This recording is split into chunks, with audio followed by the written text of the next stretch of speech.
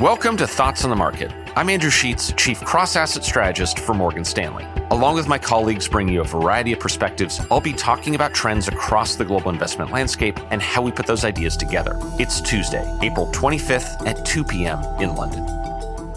The US dollar has fallen about 11% from its highs last September. We think a majority of investors expect that weakness to continue, driven by factors ranging from expensive valuations to potential slowing of the US economy to the view that a more fragmented geopolitical backdrop will lead to less trade and transactions in US dollars.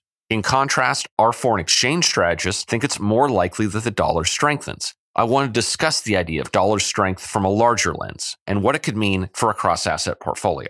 For a multi-asset investor, the greatest appeal of the US dollar comes from its diversification. At present, it is one of the few positive carry diversifiers, which is another way of saying that it's one of the few assets out there that pays you while also acting as a portfolio hedge, thanks to the dollar generally moving in the opposite direction of riskier assets like stocks or high-yield bonds. Importantly, that diversification from the US dollar makes a lot of intuitive sense to us. We think the dollar could do well if US growth is very hot, as investors are drawn to even higher US rates under that scenario, or if growth is very weak, as investors seek out safety and liquidity. These extremes in growth, we think, represent two of the key risks for riskier assets.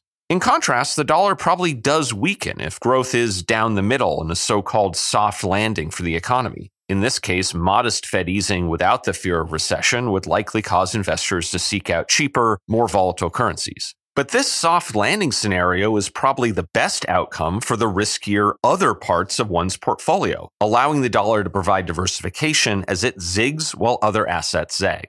But what about the dollar's higher valuation or the threat of geopolitical shifts? Well, on valuation, our work suggests that it tends to be a pretty weak predictor of foreign exchange returns over the next 6 to 12 months, for better or for worse. And on geopolitical shifts, the dollar remains the dominant currency of global trade. And importantly, over the last year, a year that's contained quite a bit of geopolitical uncertainty, it's continued to show diversification benefits. In summary, many investors expect US dollar weakness to continue. Thanks to its high yield and powerful potential for diversification, we think it's more likely to appreciate.